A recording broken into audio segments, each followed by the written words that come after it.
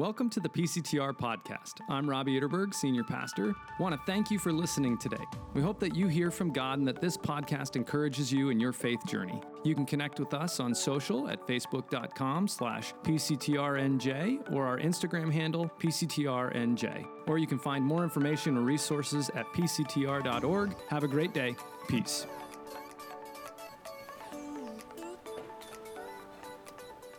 Well, recently, many of you are probably aware that I was away for a couple of weeks doing some studies for my doctoral program, and I'm so grateful for the prayers and the support that I received from so many of you, and it was a great time, a rich time, an exhausting time, but certainly is also part of a marathon as I'm in it for another couple of years.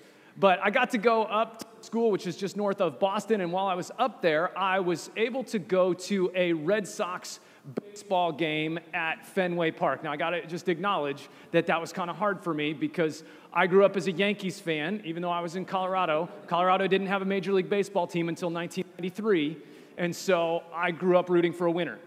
And, and my parents also grew up as Yankee fans living just outside of New York. But it was Fenway, and it's historic, and I'd never been there, and so I figured, okay, I'll go and check it out. And you do, if you haven't been there, you walk in, and there is a moment of kind of awe at this historic stadium. And you think about all the players and the games that have been played there for over 100 years, and so you just are taking it in, and then we find our way to our seats, which are pretty good seats along the third base line, and as I'm sitting down, I realize that these are the wooden seats that were installed in 1934. And they are not made for a modern American man, certainly not me. And so I sat down, and my shoulders are touching the shoulders of the guys who I went with. My shins are digging into the wooden back of the chair right in front of me, and so I have to kind of wiggle myself with my legs to the side to try to sit there without my shins starting to bleed, and I finally look up to start watching the game, and I realize right there in my view is a column between me and home plate. And so to see what's going on, I'm having to lean further into the shoulder of the guy to my left or my right and going, who is up? And it just kept reminding me of that Abbott and Costello sketch, Who's on First, that came out in 1938. And I think they may have sat in my seat at Fenway, and that's what inspired the entire sketch. But it's funny, we as sports fans, we go to these games and we start to form, it feels like a relationship with these players that we've never met. We watch them play, we get to know not just their names, but their stats and how they perform. And I gotta say, baseball fans are unlike any other in terms of their love for stats. Because it's not enough just to know the normal stats, hits and strikeouts. They wanna know how many hits that this guy has had off of right-handed pitchers who are 5'10" to 6'1" on an evening in June in the last third of the game. And if you're a baseball fan, you're like, yes, exactly. And other people are like, I don't have any idea what you're talking about. And all of this, though, for baseball fans, helps them go, okay, in this moment of the game, what can I expect? Do I have hope? Do I have confidence? Do I have despair? Do I have fear? Do I just need to pray? What is it? Because they've gotten to know these players, not just by name, but by their actions, by what they've done and their stats. Well, this morning we're starting a new series that we're calling Who's on First? Why not? Who's on First? Knowing God by name. And each week through the rest of the summer, we are going to look at another name or title of God that's given to us in the Bible, not just so that we can know that name of God and kind of check some box, but to know more of his nature, more of his character, know more of this God who, if we're honest, sometimes is mysterious to us. He is a bit of a mystery. And when we think and we know who he is and what his nature is, what his character is, what can we expect as we walk through life? Can we expect hope? Or do we despair? Can we have confidence? Do we have joy? Do we have fear? And so each week, we're going to get to know God by another name and see him in action in Scripture. Now, on your way in, you may have received a Who's on First trading card. Did you get one of those? Lift that up. Let me make sure you got it. Yeah, okay, good. If you're not with us, you're at home, we'd love to give you one because every week through this series, you're going to get a new trading card in the spirit of baseball. Why not? That's going to give you the name of God that we're looking at that week, a little additional information, some stats, some other places where you can find a reference to that name in Scripture to allow you to continue to go deeper and know God more fully. And so today, we're going to start trying to answer that question, who's on first? Who's this God that we approach? And we're going to begin with a fairly familiar story from Exodus chapter 3. And so if you want to follow along on the screen, feel free, or just listen for God's word speaking to us this morning. Now Moses was tending the flock of Jethro, his father-in-law, the priest of Midian. And he led the flock to the far side of the wilderness and came to Horeb, the mountain of God. There the angel of the Lord appeared to him in flames of fire from within a bush. Moses saw that though the bush was on fire, it did not burn up. So Moses thought, I'll go over and see this strange sight, why the bush does not burn up. When the Lord saw that he had gone over to look, God called to him from within the bush, Moses, Moses. And Moses said, Here I am. Do not come any closer, God said. Take off your sandals, for the place where you are standing is holy ground. Then he said, I am the God of your father, the God of Abraham, the God of Isaac, and the God of Jacob. At this, Moses hid his face because he was afraid to look at God. The Lord said, I have indeed seen the mystery of my people in Egypt. I've heard them crying out because of their slave drivers, and I'm concerned about their suffering. So I've come down to rescue them from the hand of the Egyptians, and to bring them up out of that land into a good and spacious land, a land flowing with milk and honey, the home of the Canaanites, Hittites, Amorites, Perizzites, Hivites, and Jebusites. And now the cry of the Israelites has reached me, and I've seen the way the Egyptians are oppressing them. So now go. I am sending you to Pharaoh to bring my people, the Israelites, out of Egypt.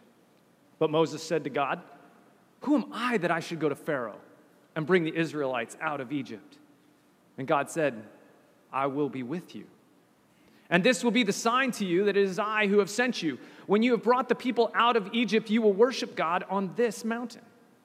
Moses said to God, Suppose I go to the Israelites and say to them, The God of your fathers has sent me to you. And they ask me, What is his name? Then what shall I tell them? God said to Moses, I am who I am. This is what you are to say to the Israelites. I am has sent me to you. God also said to Moses, Say to the Israelites, The Lord, the God of your fathers, the God of Abraham, the God of Isaac, and the God of Jacob has sent me to you. This is my name forever, the name you shall call me from generation to generation. This is the word of the Lord. Thanks be to God. And let's pray as we move into God's word together. Heavenly Father, will you please add your blessing to the reading of your word? Will your Spirit take the words of my mouth, the thoughts and meditations of our minds and hearts, and shape them to allow us to know you more deeply? It's in Jesus' name that we trust and we pray. Amen. So this is a pretty familiar story. It's one that even those who aren't followers of Jesus at least have some reference in their mind as they understand the reference to a burning bush. And in this story, we find Moses, who has been living in the wilderness in a place called Midian for 40 years. While he's out there, apparently, he's gotten married, and his primary activity is to tend the sheep of his father-in-law, Jethro. Kind of a humble position, a step back for a guy who was raised in the palace of the Pharaoh of Egypt. But a humble step that was necessary to prepare him not just to care for sheep, but to take care of the people of God.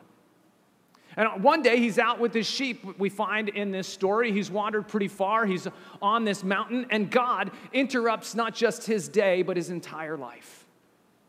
We're told that he sees a bush. That bush that is on fire, but it's not being consumed. And I think he has the same reaction we all would have. He's like, what is that about? I'm going to go check it out. And so he goes over. And as he approaches, it's from that bush that God begins his personal relationship with Moses and speaks to him, calling him by name to begin. Moses, Moses. Now, I don't know if you noticed, Moses' response is kind of just this matter of fact, here I am.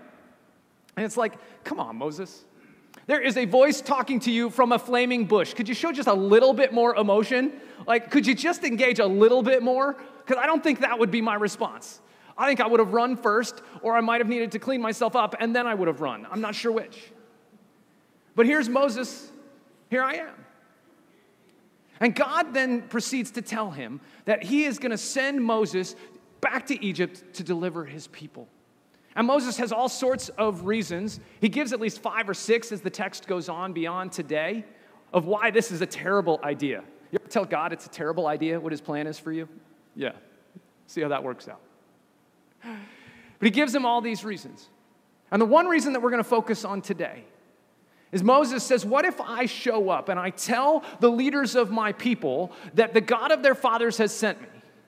And what if they ask me your name?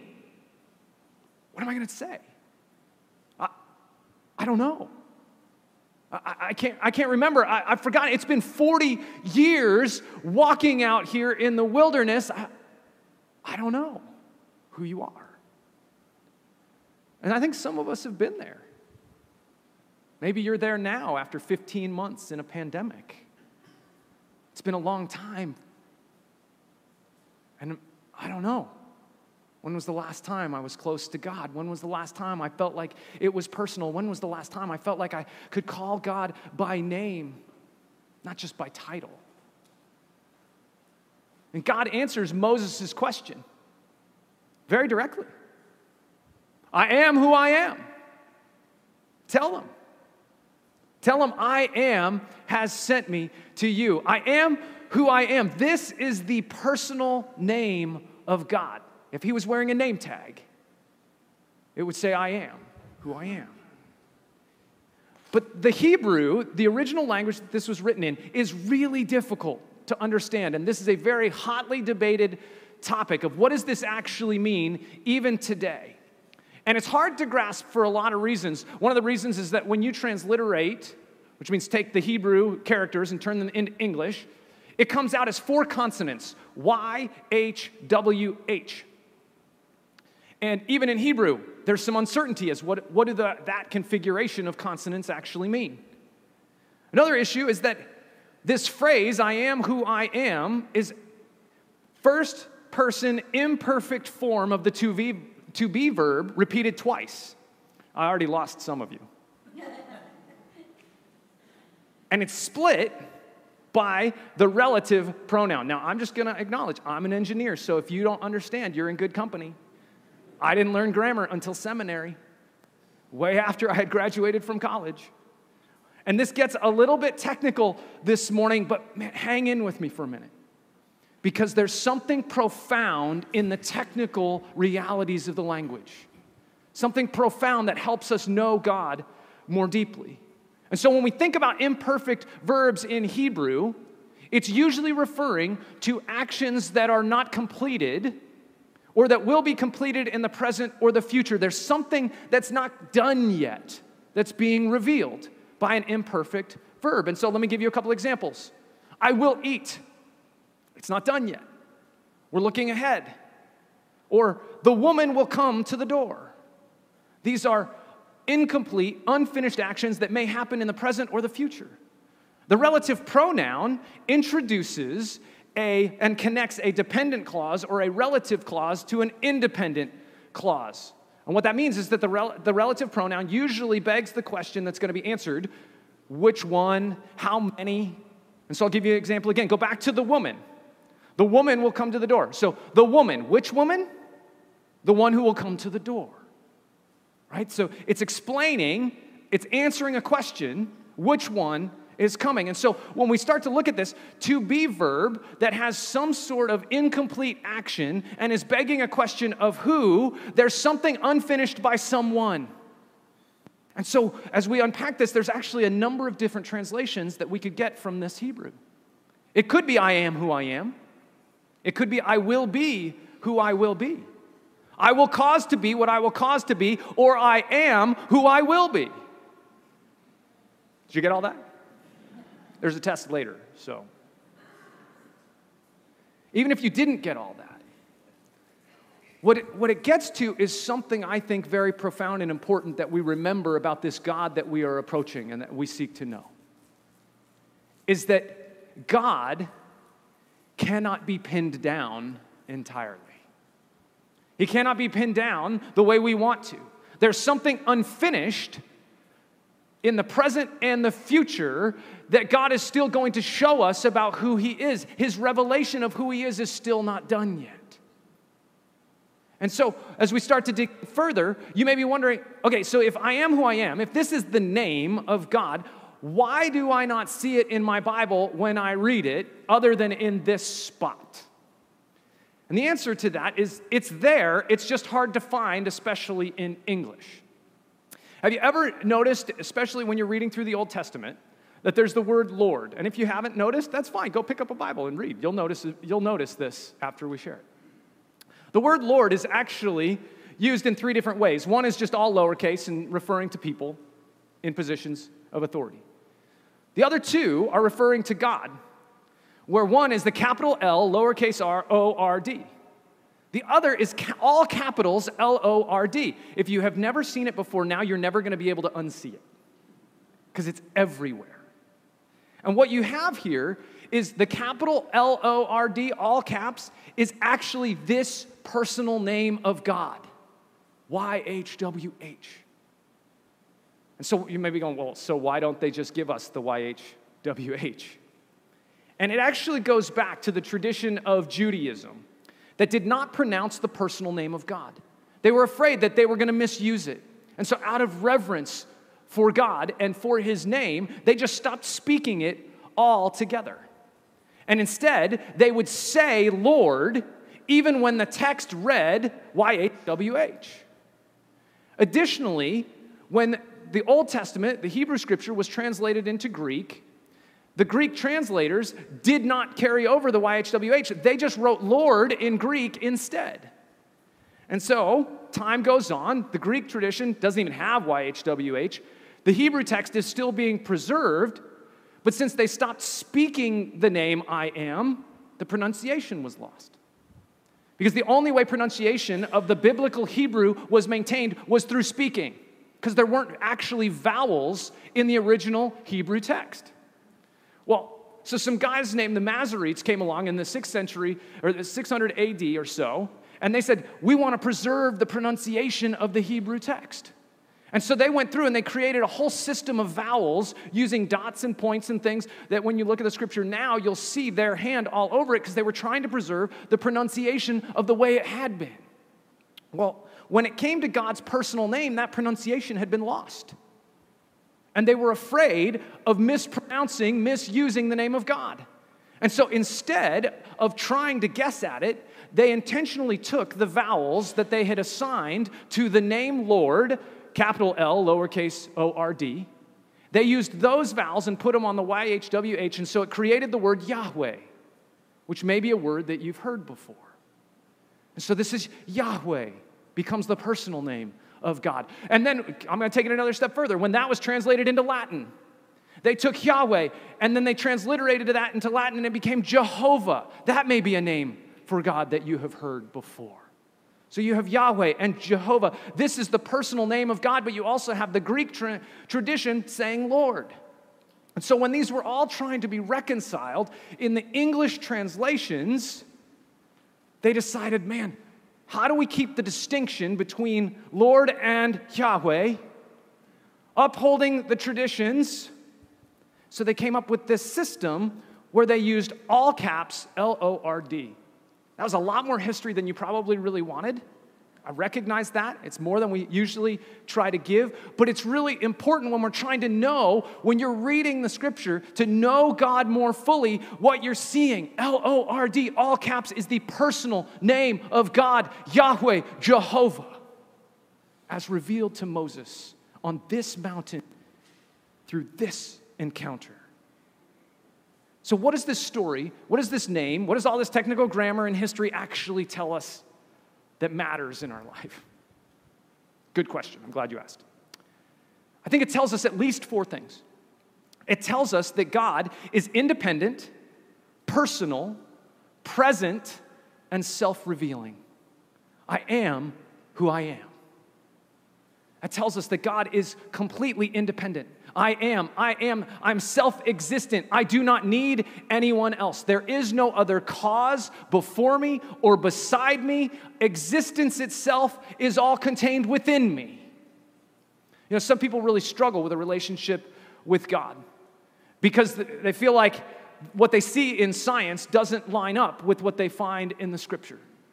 And they struggle when they try to wrap their head around what science really has some wonderful ideas, some very clear evidence, but also has some theories, and they're trying to reconcile these things and don't feel like the God of the Bible is reconcilable. But when we get to questions of the origins of life, and before I even say that, if that's you, I'd love to talk with you because those are real and appropriate and hard questions, and I'd love to have some more conversation. But one reality, when we start getting to the origins of life, science has this incredible idea of the Big Bang. Well, that explains wonderfully, potentially, how all things that we experience came into being. But there's a pretty fundamental question that cannot be answered by the theory, and that's what happened right before the Big Bang. And God is answering that question. It wasn't a question on their minds, but this text answers that question. God is saying, I am. Right before the Big Bang, I am. I am the pre-existent. I am the self-existent. The one in whom everything that has come into being, through whom it has come into being. I am. And see, here's the thing. If God is that independent, then there's incredible hope because that means God cannot be moved by any other force, any other circumstance, any other situation, any destruction, devastation, or chaos. There is nothing that can move him off of who he is. Nothing can diminish him or reduce him. He is independent of all influences.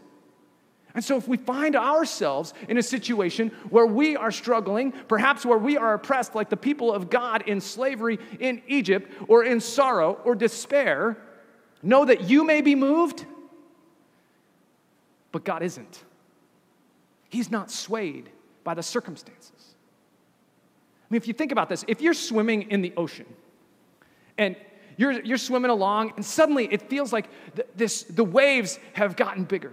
And they're starting to get bigger and bigger. And maybe you're a little ways out and the waves start coming over your head and you're struggling to keep your head above water. Is it helpful to grab onto somebody else who's next to you who is also struggling to keep their head above water? No. You're both going under. See, but those are two people that are moved by the circumstance and the chaos. And God is saying, no. I'm not moved by those waves. I'm not in the surf with you. I'm standing on the shore. If you want a lifeline, I can throw it to you. As an independent person, God is able to offer us help in the midst of chaos and struggle in a way that nothing else, no one else ever can, because there is no force or influence that can act upon him. But he is also a person. He is personal. I am. It's a personal reference. See, somebody in our staff meeting this week pointed out that the gods that are referred to often throughout the Bible, the God of the peoples that would live in the promised land that they're going to, the Canaanites and the Hittites and the Jebusites and the Huzawites and the otherites and all of those people. See, they had gods that were associated with their religion, but their gods were tied to the physical place, the physical location. Their gods seem to have authority over that area, and God is in this saying, I am. He's saying, I am a personal God. I'm not tied to places. I don't have limited authority over an area. I'm tied to people. I'm the God of your fathers, the God of Abraham and Isaac and Jacob. I am the one who has authority not just over place, but over all people, over all humanity. I'm the God of people, and I care deeply about people. And even the actions that we see God taking, if you look at the verbs throughout this passage, are very personal actions. He sees the oppression of his people in Egypt. He sees their struggle. He hears as they cry out to him, pleading for mercy and justice. And he is moved, he cares, he is concerned. It's what's caused him to even come down to rescue them in the first place. I'm concerned for their well-being. See, and it's interesting, it's not enough, these are very personal things, but it's not enough just to be personal. That he saw, that he heard, that he was concerned. There was more, he moved towards it. Because if you think about our lives, I don't know about you, maybe this is just me, but there's been lots of things in my life that I've seen, that I've heard the truth of, that I've even felt concern about, but I didn't really do anything about it. You think about when my parents tried to motivate me to finish my dinner because there were all the starving children in Africa, right? It's true. I heard all about it. I'd seen their pictures on television. When you see it, your heart can't help but to ache at least a little bit and have some concern for them. But did it cause me to do a whole lot different? No, I did not finish my vegetables because I was caring about the children in Africa. It's because I had other things I wanted to go do and my parents weren't letting me get out from the table. Right? And we can think about unfortunately, a whole list of other things that when we're shown, when we see, when we hear, we're not actually moved to get involved and do anything about it. We don't go towards it. But God is saying, I see, I hear, and I have this deep concern, and I am getting involved. I am present to them. I have come down to rescue my people, to deliver them. I am who I am. I am present. And he says even to Moses, I will go with you. I will be present with you. See, there's nowhere we can go. There's nowhere you can be forced to go. No situation you can be forced into that God is not seeing you and present with you in it. The God who is independent, who is not moved by the storm you may find yourself overwhelmed by, sees you, hears you, and is present with you in the middle of it.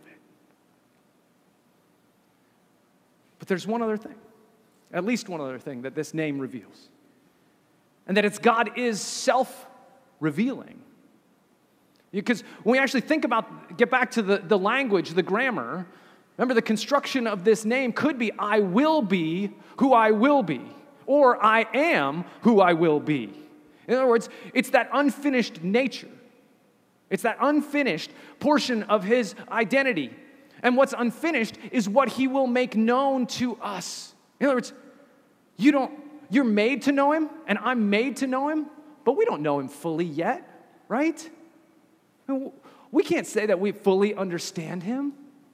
And yet, right here in his personal name is revealed to us the reality that he wants to be made, it wants to be known, and he wants you to know him more fully, and he promises that he will be more fully known by you. And so, he's saying to them, he's saying to us, yeah, you'll know me more fully when you see me at work.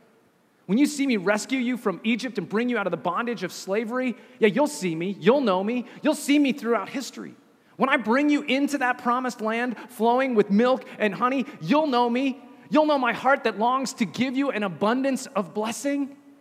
When you live lives of unfaithfulness throughout history, you'll know me because you'll know I will be merciful. I will show discipline. I will bring justice. You will know my wrath. You will also know my grace and my unfailing love for you. You will know I am who I will be. And you will know me more fully, more deeply as your lives play out and as history rolls on.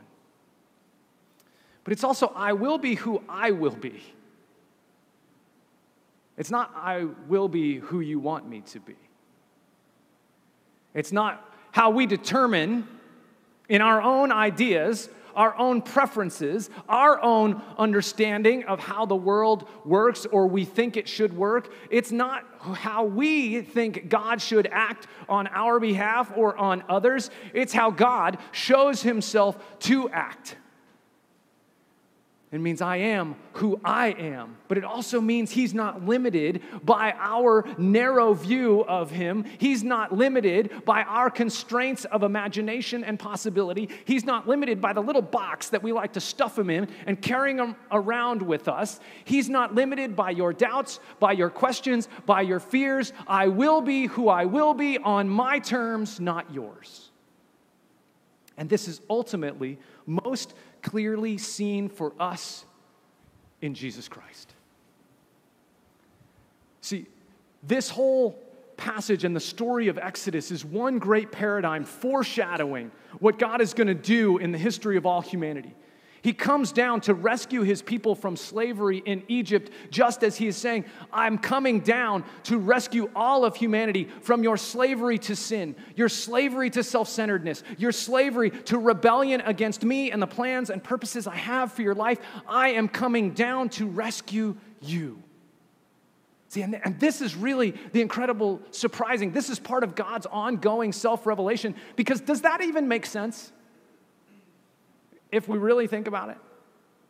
If we've been living our lives in such a way that we're basically saying, you know what, God, I got it. Does it even make sense that God would come down? Doesn't it make more sense that he would justly squish me? It does. Justice makes sense. Grace is a part of that amazing self-revelation of God that does not fit into the box that we would confine it to. And yet in his grace, the very Son of God came down to live, to die, to rise, to save us and rescue us from our slavery. This is the one that Paul was writing about in that first Colossians passage earlier. Right? The Son, who's the image of the invisible God. The fullness of the deity dwells in him. Man, when we look at Jesus, we get the clearest picture in all of history of who God is. He's the visible image of the invisible God. He's God with flesh on. And what we see is he is in fact the independent and self-existent one. All things, Paul told us, were created in him and through him and for him, and he holds all things together. He's the personal one that came down and lived among us, put the flesh on, present to us as Emmanuel, God with us. And as he left, leaving his disciples, giving them that commission at the very end of Matthew, he says, and here's my promise to you, I will be with you always to the very end of the age, no matter what's going on. And so when you look at Jesus, you see the I am. You see God most clearly. And this all happened for Moses in this very ordinary place, on a mountain with a bush. But man, did you notice that it was holy ground? Was there something unique about that bush that made it holy? I think it was the very presence of Yahweh that made that place holy. Take off your sandals. But it was also that place, that ordinary place, became the place where God revealed his name to Moses and began the personal relationship that allowed him to know him more deeply. And I wonder for us, for you and for me, if we are missing out on the ordinary places in our day-to-day life where God wants to let you know, I am. And if we're just so focused on shuffling with our feet to the ground, getting from one thing to the next, that we're missing the possibility that the independent and self-existent one sees you personally, knows what you're walking through, is present right there with you, and we're missing it because we're not lifting our eyes up to see what he may reveal to us in the very face of Jesus Christ. Whatever you're walking through, know that God is I am. Let's pray. Lord God, we thank you so much for your amazing self-revelation. We don't deserve it, and yet you choose to show us who you are, teach us, and tell us. May you continue to open our eyes, lift them to you. May we come to know you more deeply and cling to you in and through all things. God, we praise you as the one who is independent. We thank you that you are also the God who's not just over and above all things, but is personal to us, present to us, and lets us know you. God, that's the longing of our heart. And we pray in Jesus' name. Amen.